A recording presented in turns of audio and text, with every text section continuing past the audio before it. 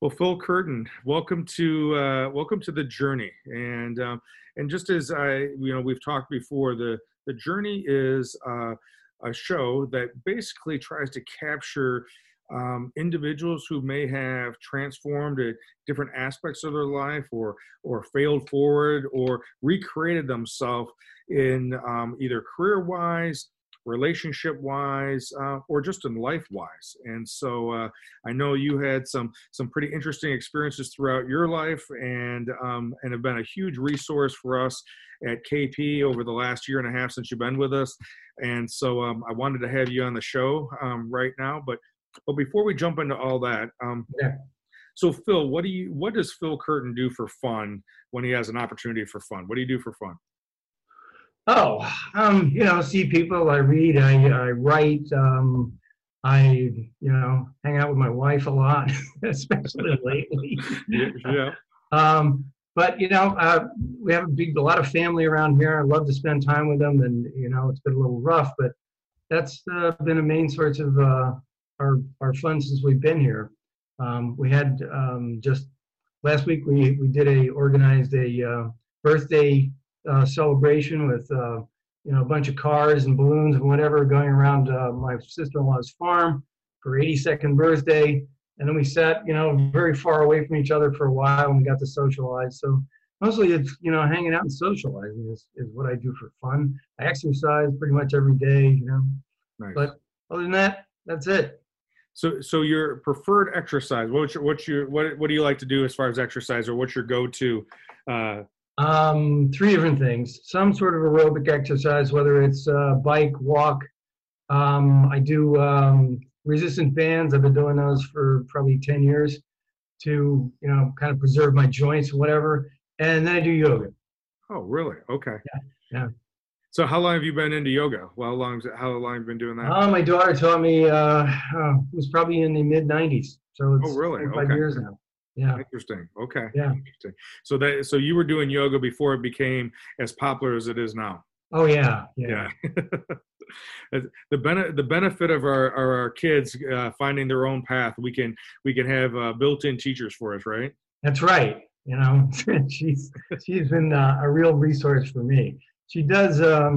She's an anthropologist, and she does research on fitness culture in different places around the globe. And so she is very much into yoga and very much into fitness and whatever. So it was a surprise to me that you went that route, but that's a long story. Yeah. Well, that'd been a very interesting time period. I was very fortunate that in the early 80s in Rockford, it would have been surprised to know, but Rockford was a mecca for bodybuilding at that time. Wow. State and national bodybuilders, and I happened to grow up in that time period, and that's why I started competing at 15 years old, because there was all these national level bodybuilders. Two individuals turned pro out of Rockford, all right around the same time.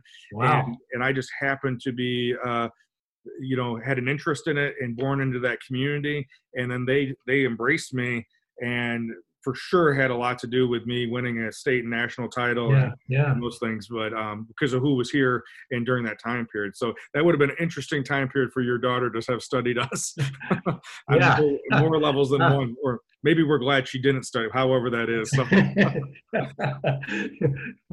What she would have come up with. So Phil, are you originally from Illinois? No, I lived in Illinois when I was in high school. Oh, okay. I'm originally from back east. I was born in New Jersey. Okay. And then lived in Pennsylvania for a while.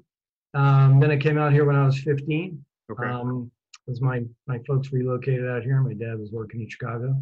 Okay. So I lived here for a few years and then went back to school in Massachusetts. Okay. So you did a majority of, like, when we first met, you had told me that you had spent time here in Illinois and then went back out east to the Boston area, right? Right. Yeah. Right. And worked the majority of your career out there. I did. Yeah. I went to Boston when I was 11 years old, and I fell in love with it then and decided, as soon as I could find a way to get back there, I would. And so I did. Tell us what was it about Boston that you fell in love with at 11, and then resurrected when you were older, when you and your wife went out there? Well, I don't know. When I was 11, I was visiting there. It was, I came up with my whole family. My dad was from New England. He went to school in Worcester, where I wound up living for 30 years. I went to Holy Cross. So when there was just something about the city, the way it looked, the way it felt to me when we visited, that I never forgot it. I spent the next, like 6 years listening to Boston radio stations. There was one I could get. It was a 50,000 watt radio station. I listened to that every night before I went to bed. Sure. Who knows why these things happen? Yeah. But when it was time to go to college, my dad asked me if I wanted to go to Holy Cross, and I said, "Dad, it's in Worcester. What are you kidding me?" So that's why I went to school in Boston, because I thought Boston was just the best place to be. Nice. Okay. Yeah. And then you guys, after you retired out in Boston, and you came back to Illinois. How long ago was that? In 17. 2017. Okay. 3 years ago in a couple months. Gotcha. Okay. All right. Great. And then you've been with us now at KP since the beginning of 2019. Is that right? Right. Yeah. Okay. January 2019. Right? Yeah. All right. Well, great. Well, I know one of the things similar to myself, here in Illinois, I was a school social worker, and Right. that was one of the things that you did when you were out in Boston, correct? Right. Yeah. Yeah, I did that for 37 years. Okay. So obviously a big bulk. And I know one of the things that you had Right. told me about in early on when they started studying trauma was that you spent, obviously as a social worker, that's part of what we end up working with and dealing with. But then in the schools, it comes about too. So maybe tell us a little bit about over the years, how has it changed a little bit? And then how did you first get introduced to it? Okay. When I first, I worked in elementary and middle schools for my first 5 years there, and then I switched to the high school.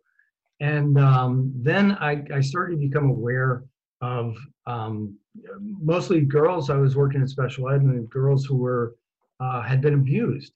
And you would see a lot of really kind of behavioral issues, emotional, mental health problems, self-harm, that sort of thing, which was coming up then. And it really was surprising to me. I had, prior to my going to social work school, I worked first in, I should tell this embarrassing story about myself, but when I was in college, I did a volunteer thing at Boston State Hospital. I went there once, and they took us to the back wards of Boston State, and it freaked me out so much that I never went back until I got out of school, and the first job I got was at Boston State Hospital. Okay. A little bit of counterphobia there, I guess. Sure, yeah. You sort of want to stare it in the eye and say, "Hey, okay, like I couldn't handle it then, but now I'm going to work here. This is now my career. I'm going to do it." So I worked there for a while, and then I switched over to a psychiatric hospital, McLean Hospital, and we had a lot of girls on our unit who were cutters, so a lot of self-harm, whatever, and we had no idea what was going on with them. One of them was a great-granddaughter of Andrew Carnegie, and one of them was somebody who corresponded with this young girl who corresponded with Allen Ginsberg. She was a poet. They were really talented, really bright people. We couldn't figure out what was going on with them at all. It didn't occur to me until years later when I was working in the schools that they had most likely been sexually abused. Okay. So at the time, talk about being lucky, I lived in Boston, which was one of the centers for the study of trauma, and mostly in the person of Bessel van der Kolk, who not only studied trauma, but he did and has for 35 years now done a conference. I just got the notification of this year's conference in my email today, and they said it's going to be all virtual this year, so I'll be able to go. It's the first time in a few years since I moved away. So he wasn't doing it then, but one of my friends who was also finding out about sexual trauma recommended I go to see Vanderkolk and another psychiatrist who worked in Boston named Judy Herman. Judy Herman wrote Father-Daughter Incest, and it sort of set the psychiatric world on its ear, because I had something called the Psychiatric Dictionary, which said the incidence of incest in American families was 1 in 1,000. Now know that 1 in 4 women are sexually assaulted at some time in their lives. Right. So it was just widely underreported, or was it denied? It was really hard to get a handle on why it was so overlooked. Sure. And that was my initial, I guess, foray into the study of trauma. And it was about basically sexual trauma. And it returned to that several times in my career. But that was my initial exposure to any sort of trauma, thinking about trauma as a separate category. Sure. And what you were just talking about, and obviously through a ton of different things that have happened over the years, is that the secrets, the family secrets, secrets, and then the shame that comes along with that, then perpetuate. Well, there's not a problem here, right? Because the downside about our research is that it's only based upon, or polls that we do, it's only based upon who will then come forward, and break the silence regarding the secret, and then the shame is what perpetuates it, right? Keeps everything inside, let alone, and I know you'll probably get into a little bit the story that we tell ourselves, along with the trauma itself. But go ahead, continue. That one of the most devastating parts of sexual trauma is the disbelief that there's nobody you can tell. And if you tell them, they're not going to believe you. They're going to call you a liar. So there's denial at every level. There's denial of the personal level. People will deny that it's ever happened to them at first. I had one client, the worst abuse case that I ever had to deal with, who was abused by probably 5 different members of her family, 3 different generations. She suffered dissociative identity disorder for a long time, and she was completely ostracized by her family. Nobody, and most of her friends, there were very few people left in her life after she went through this. So denial was at every level, and she didn't remember any of it. That it stopped when she was about 12, and she didn't remember any of it until she was 33. Oh. She was, she had, except for being 10 years younger, she had my exact history. She went to the same college, same graduate school. She was a school social worker. So it was kind of an odd thing. But, denial was a huge part of it at every level, the societal, the familial, and the personal. Yeah. And, it was one of the worst aspects of, the problem of sexual abuse. Right. So that, went back and with the advantage of hindsight, I could go back and look at, the girls who I was working with at McLean. They were no doubt victims of sexual abuse because they had all of the symptoms. Sure. And nobody could figure out what was going on with it. That was something else. When I worked at the VA hospital, we were working with veterans, and the PTSD diagnosis had not been put into the DSM as yet. I had, I was I think I was 25 and I was working there, and I do a clinical presentation as we usually do when we're doing internships, right? And I had to present, since I was at a VA hospital, I had to present to about 8 medical students, about 7 psychiatrists, God knows how many social workers who worked there, and the rest of the students. There were 15 students who were there. I have to say I was completely terrified, as you might imagine, presenting to that crowd. And we had a consultant who was he was a Department of Mental Health consultant. He was a wonderful guy. So I picked as my case a guy who had He had a lot of trauma. He had flashbacks and nightmares, and he was very angry, whatever. But he had no diagnosis. He had the six on-staff psychiatrists who were in the room had given him 6 different diagnoses, which is why I picked it, because I figured if they couldn't figure it out, Sure. I don't know if they Right. expect me to. Right. So, and the consultant, when he, after I presented, he sort of laughed and he said, "Yeah, well, this is it." And he probably had a personality disorder based on all the things that happened to him. And this is how they present. One day they look like this, and one day they look like that, but there was no real organizing concept to what was going on with these people. And that was really, it was at that point, it was 15 years down the road before that would ever happen. But, some of the people who dealt with it every day could see that the resources we had, both conceptual and treatment-wise, were really deficient. They weren't really up to the task of helping these poor guys. Sure. So that sort of diagnostic chaos became much more prevalent when I discovered developmental trauma. Developmental trauma is mostly about how people were raised. The city I worked in, which is Lowell, Massachusetts, just happened to be the mecca it had always been a city of immigrants ever since the mid-19th century. But for some reason, which is still a mystery, we had an influx of Cambodian, both refugees and immigrants. So very soon, by probably the end of the 80s, 36% of the school system were children of immigrants from Cambodia. Okay.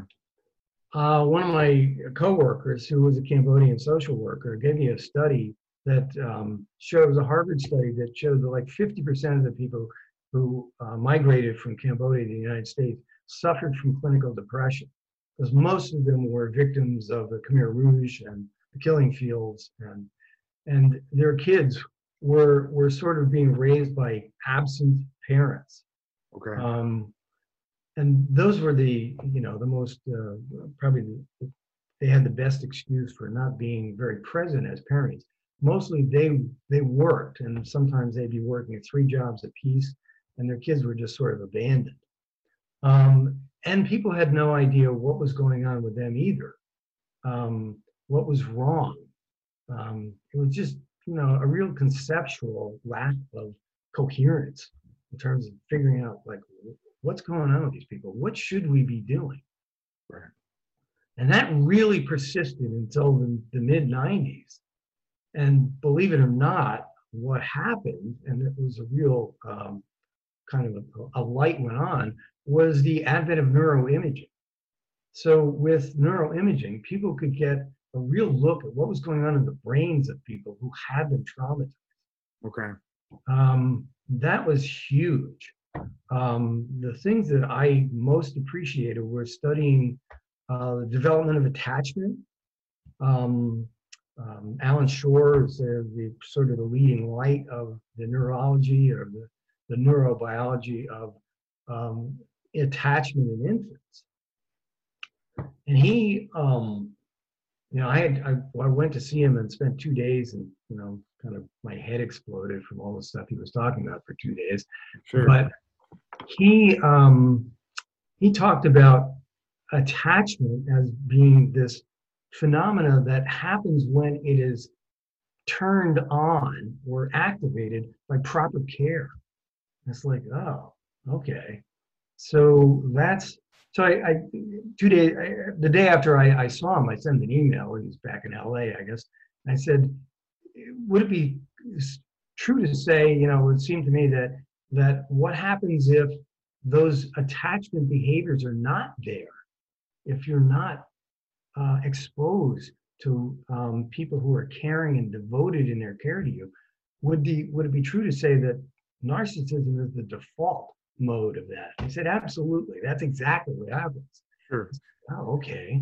So you see it. Um, I, I think it was like 10 years ago at the trauma conference, Evander Kolk said, if I had this to do over, I wouldn't name it psychological trauma. I would name it attachment because that's what trauma does. It interrupts, disrupts attachments. So, And yeah, go ahead. just go. So like when you, just for some of our listeners, like when we talk about, so when you're talking about attachment, right? Yeah. That connection or that bond, Connection. Yeah. or that sacred space that happens between the caregiver and, in this case, the child, right? Yes. That they can measure what happens in the infant's brain or the toddler's brain when that attachment has already occurred. Yeah, you can see what's happening in people's brain. It's what gets activated in the face of experience. That's basically what gets turned on in your brain when you're presented with certain experience. I mean, I don't know if you've ever seen Ed Tronick's still face experiment. No. Okay. It's I saw it once on Law and Order. They did it. You know, it's part of a dramatic thing on Law and Order victims, special victims. But you see a child, like a 14, 15-month-old child, and they're sitting in a chair and they're interacting with the mom, and you see this, the bright kid, and the mom is responding, whatever. All you have to do is have the mother suddenly have a blank face, so she is no longer responsive to the child. And within 30 seconds, the child breaks down in tears. First, tries to get the mother to be responsive, to just see the facial expressions that say connection, that presence, connection, sort of the warm embrace of someone's face, in the absence of that, the child breaks down into, it's heartbreaking to watch. Sure. One time when I was at the trauma conference, Ed Tronick, the guy who invented this 40 years ago now, was sitting a couple of rows in front of me, and we had to do this exercise, and everybody had to do it with a person next to him. And after it was over, Tronick said, I can't even do this. I invented it, but I can't do it. It's terrible. It's a terrible thing to do to anybody. Sure. It's like, well, it's a really poignant lesson. And it's like, what does attachment really look like? How easy is it to do damage to people, right, when you don't actively take care of them? And that's what developmental trauma taught, was about for me. Yeah. So going back to what you were talking about with either the refugees, right, or the ones the Cambodian immigrants that came over who had experienced trauma when they were back in Cambodia. Yes. They come to the United States clearly just trying to survive, trying to assimilate and acclimate here. And they may, not only from sheer exhaustion of working and just trying to survive, but because of their own trauma, having children, they may have had that 1,000-mile stare. Absolutely. Yeah. For a handful of different reasons, but one of them very much could have been the trauma that never got treated. Absolutely. That's absolutely true. So the children don't get direct. So the children may not have been directly traumatized. Right. But because they weren't able to attach with the parent because the parent wasn't emotionally available. Yes. Then there's you see, the studies have been done that show that of the different kinds of trauma, the ones that are most impactful are, you would think awful sexual trauma, that happens once, it's horrible, but it doesn't have as much impact as physical abuse over a period of time. But they found that the worst, the most impactful trauma of all was neglect. It's just that lack of connection with somebody. That's the one that has the most devastating effect on people over the long term, because it's not a one-time thing. It's always protracted. It's always a sort of a life pattern that you put up with, and it does terrible things to your brain. And it's not that you can't overcome it, but it takes work. I mean, it takes a lot of work. And it takes a lot of dedication by people who are trying, who want to help you. Right. And, we talk a lot about connection, and what we do with our clients is connect with them. Right. And it really is, as Shore said, it's kind of a right brain to right brain thing. Yeah. And a lot of it is not verbal. It's, it's pre-verbal. Yeah. It's kind of what makes the present situation a little more difficult for us when we're doing a lot of phone and video work, because it doesn't feel exactly the same. Right. And yet, you can feel it. You feel it with people when you talk to them. It's a little different than in person. So I was surprised, not having a lot of experience with doing video stuff, that a lot of the feel is there. Yeah. And we're still able to do good work. Yeah.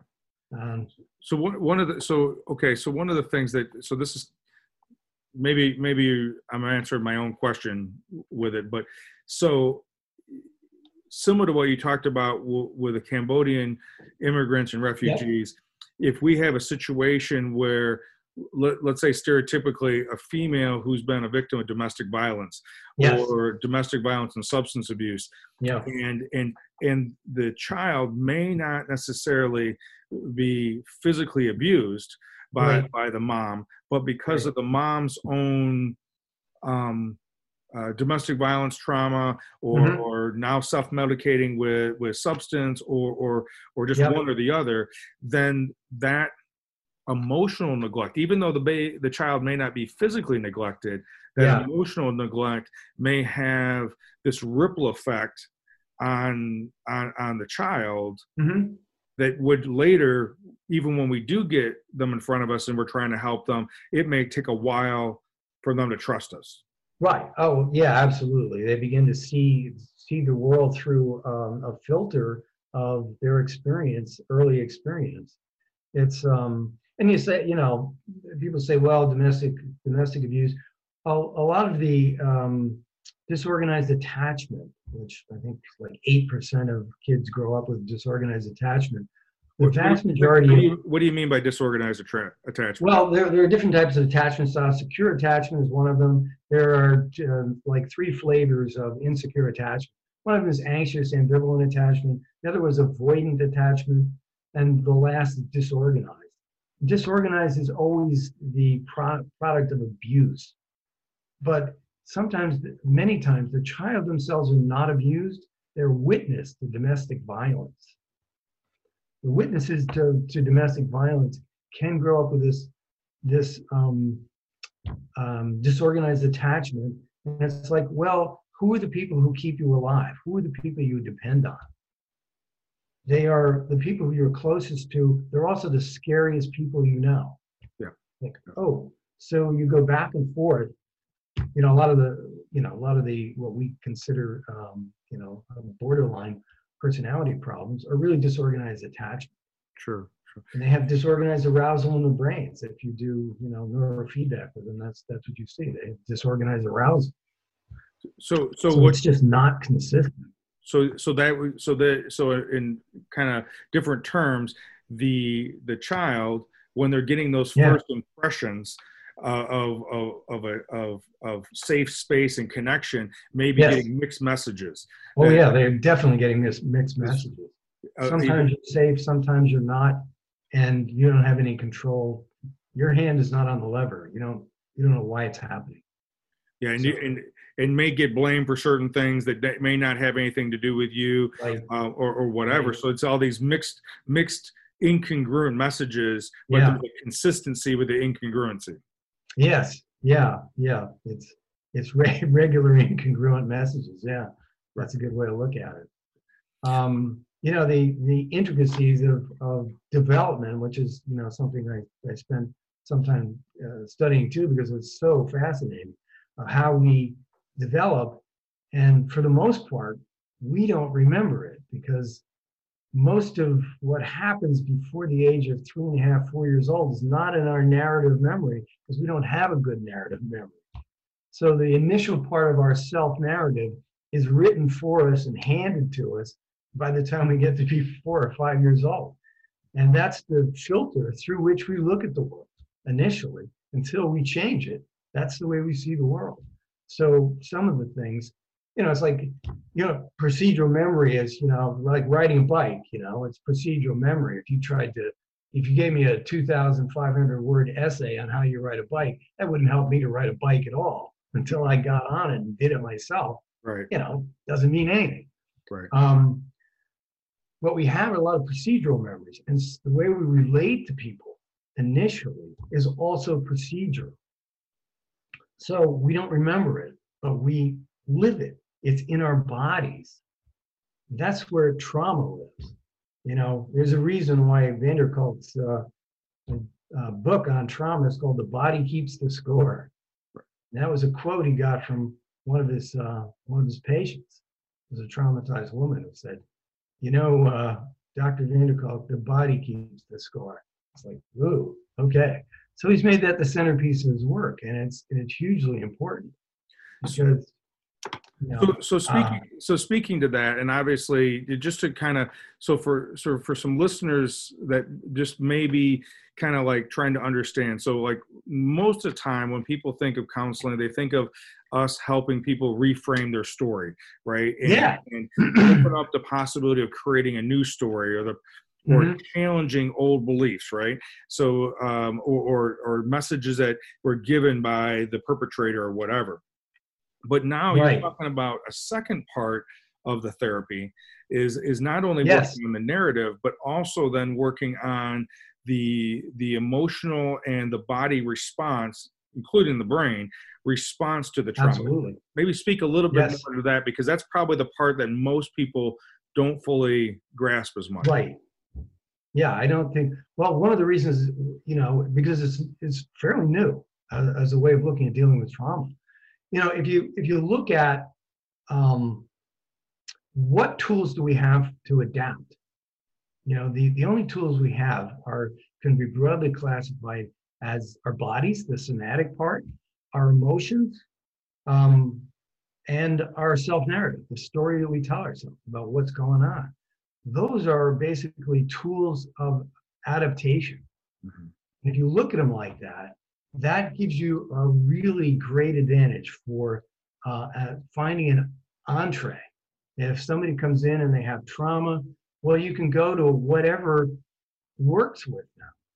But, I'd say in comparison to like 10 years ago, I deal with a lot of physical stuff. Start with, back in the day, it was all about talk and medication. Medication is a somatic response, but it's not very specific. It's kind of broad, kind of like a sledgehammer, as opposed to, as somebody said, it's sort of like an axe instead of a laser surgery, Sure. It has a lot of, yeah. So when you look at somebody these days, you see, well, how does it affect their body? One of the people I saw a long time ago is a woman named Pat Ogden, who came up with what's called sensory motor psychotherapy. And her work with traumatized people was to have them tell their narrative, their trauma narrative. And then as soon as she sees their bodies begin to become dysregulated in any way, she stops them and says, hold it right there. And then they go to a physical thing where she will get them back into a physical regulation so that they're calm again. It's like, okay, now proceed. And if they get 2 words and they get dysregulated again, okay, let's go back to, calming down. So it's all about the somatic piece of this. And we weren't, as in school, we weren't trained to do this sort of stuff. Sure. Because nobody knew that we should be doing it back then. Now it's a lot clearer that, we have to deal with people's levels of arousal, physical arousal, because if you're dysregulated physically, guess what? You're not going to be well. You're not going to be good. And let alone you're not going to be capable of learning. You're not. Yeah. Remember the adverse childhood experience study, the ACE study from the 90s? Yep. What they were talking about is like what happens to you when you have a lot of bad experiences. And it's like, well, as you just said, you're not going to be able to learn. You'll have cognitive problems. You could have behavioral problems. If you have there's a list of like 10 adverse childhood experiences. If you have like 6 or more, you're likely to have one or more or a whole bunch of stacked problems, which could be the cognitive, behavioral problems, health problems. And by that, it includes diabetes, heart disease, chronic lung disorder, cancer, or all of those increased physical problems that can come from, adverse childhood experiences. It's like people don't connect these dots very easily. Mental health issues, anxiety, depression, Well, I think one of abuse, self-harm, all that stuff. Well, one of the things that, and just again for some of those listening, the idea that when we're not able to either be even aware of that our normal is our normal is a dysregulated normal. It may be the normal that we've learned, but it's still a dysregulated normal. So when people say, well, this is how I've always been, that doesn't necessarily mean that it isn't causing inflammation, internal inflammation, internal incongruity inside, which comes out, in the immunity system, coming out in diabetes, heart disease, let alone lifestyle choices, right? Yes. So I think there's this compounding effect that happens. If there was just a couple things, right? Now we know typically when they come to us, and people know this typically now because of whatever TV, movies, and counseling isn't is more acceptable today than it used to be, right? Right. You know that we're going to help with changing that narrative. What though would you say from your experience, if there was a couple things that we were, if like right now, right? Yeah. In the middle of this pandemic, people are on a different level. Some people differently than others are getting re-traumatized when they watch the news. Yes. When they're they're feeling the sense of fight or flight. Mm-hmm. When they watch the news, because this unknown, this fear of the unknown virus, this invisible enemy, right? And then people talking about all this stuff, and then they watch it and they get super aroused because they're in this fight or flight. Right. What would be something that what someone could do besides not turn it on, right? Besides not expose themselves to it continuously through the day. What else would you suggest just from their arousal standpoint? Okay, well, everybody's getting over aroused, and what you were saying before, if you can measure people's stress hormone level, then like where they're at. Right. It doesn't matter what they're telling themselves. Oh, I'm okay. But your stress hormones are through the roof. Right. And like even watching somebody in a video, I can usually tell when they're dysregulated, they're anxious, they're whatever. You can see it on people. If you're in the room with them, you can feel it. Yeah. It's not really a question of you have to be that perceptive. It's like you kind of feel their energy. Right. So usually these days I'm always starting with first of all, if you're aware of the kind of breathing you do to stimulate your vagus nerve, and it's just an autonomic nervous system reaction. If you breathe in a certain way, you can stimulate your vagus nerve, which turns on your parasympathetic nervous system and allows your body to relax. So more often than not, I start there, because if you're not relaxed, you're going to be over aroused in some way, shape, or form. People don't take relaxation very seriously. They think of it as like a pastime. Oh, when I watch TV, I relax. Well, if you saw that person watching TV and their foot's going up and down and they're all over the place, they're not relaxed. Right. They're distracted. There's a difference. So let me stop you there real quick. So when people, again, flippantly will talk about, oh yeah, just take a couple deep breaths. The reason why we are suggesting for them to actually do that deep breathing, the deep diaphragmatic breathing, is to activate the vagus nerve, which is our own internal way of regulating our system, to bring down the stress hormones down and that stress response down, to Yes. what appropriately is in front of us, because so many of us, right, we're being activated by what's on TV or the Right. news or whatever, and I had the same chemicals going through me as if a robber's coming through the house, Absolutely. Yeah. but there's Yeah. We nowhere get for me to go. There's nothing for me to fight right. or flight. Right. So And so I think, it's something you can do with most people is take the somatic approach. Because you stimulate your vagus nerve, it does something. It's not in your head. Yeah. You're not, in fact, you're getting out of your head. You're getting into the part of your body that is capable of regulating.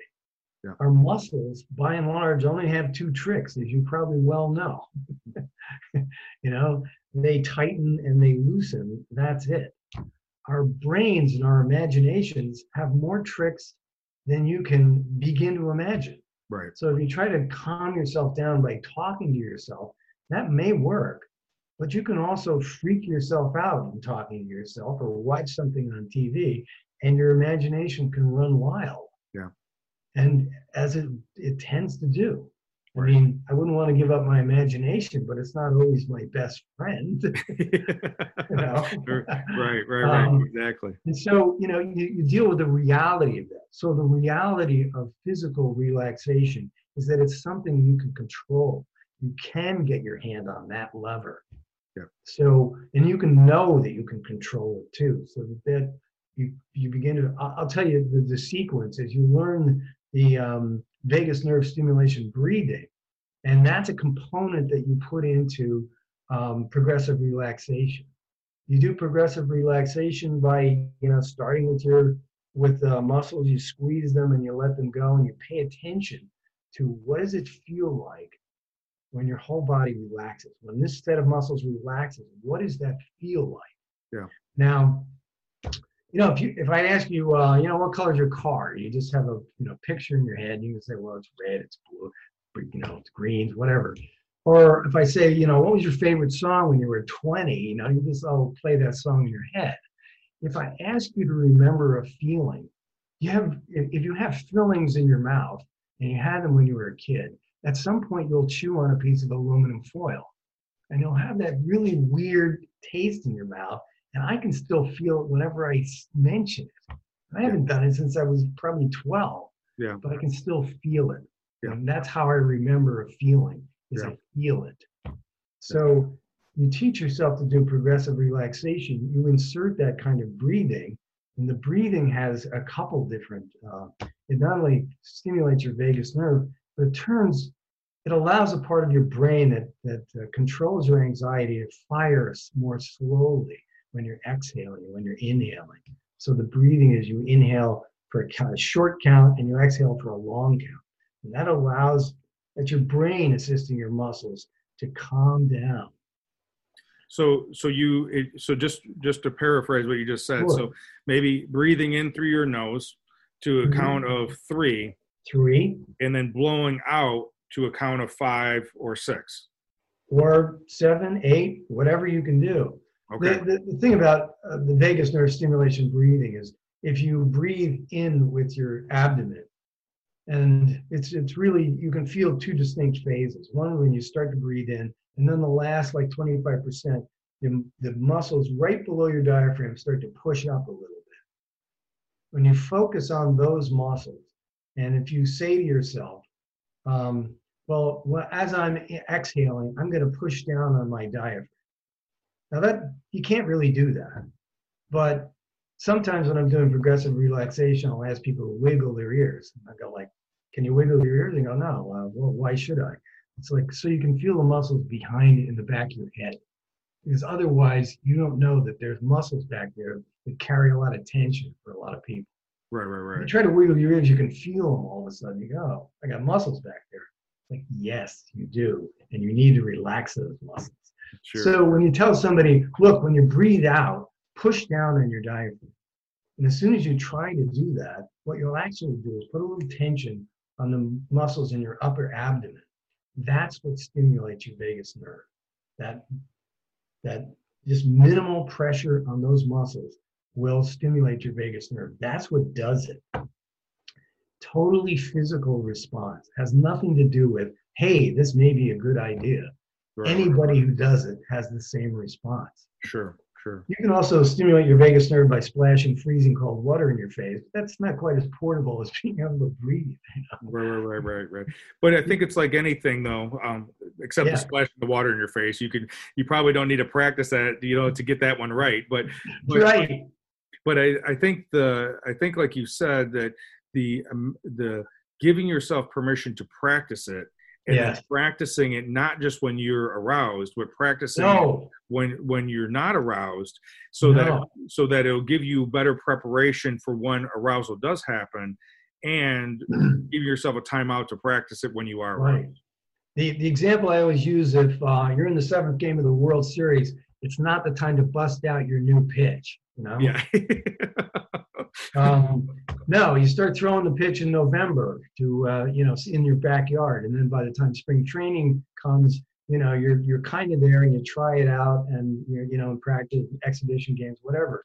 And then maybe 2 years from now, if you're back in the World Series, that's when you throw that pitch. Right. It does take practice. You have to be able to do it without thinking about it.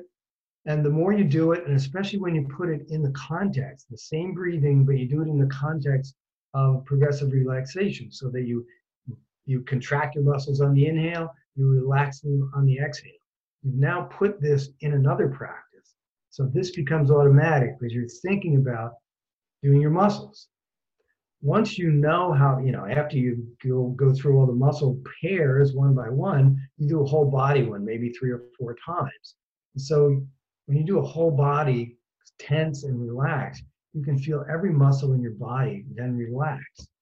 And then you go, it's like taking a picture, then you take a snapshot. It's like, this is what it's like for me to feel relaxed. Yeah.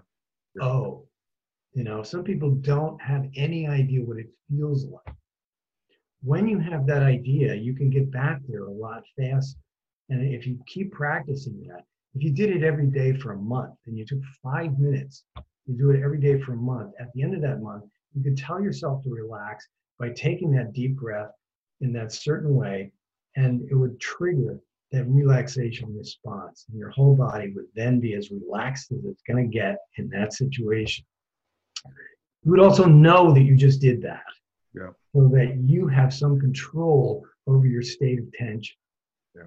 Knowing that you have some control over your state of tension is hugely important for feeling in control of yourself.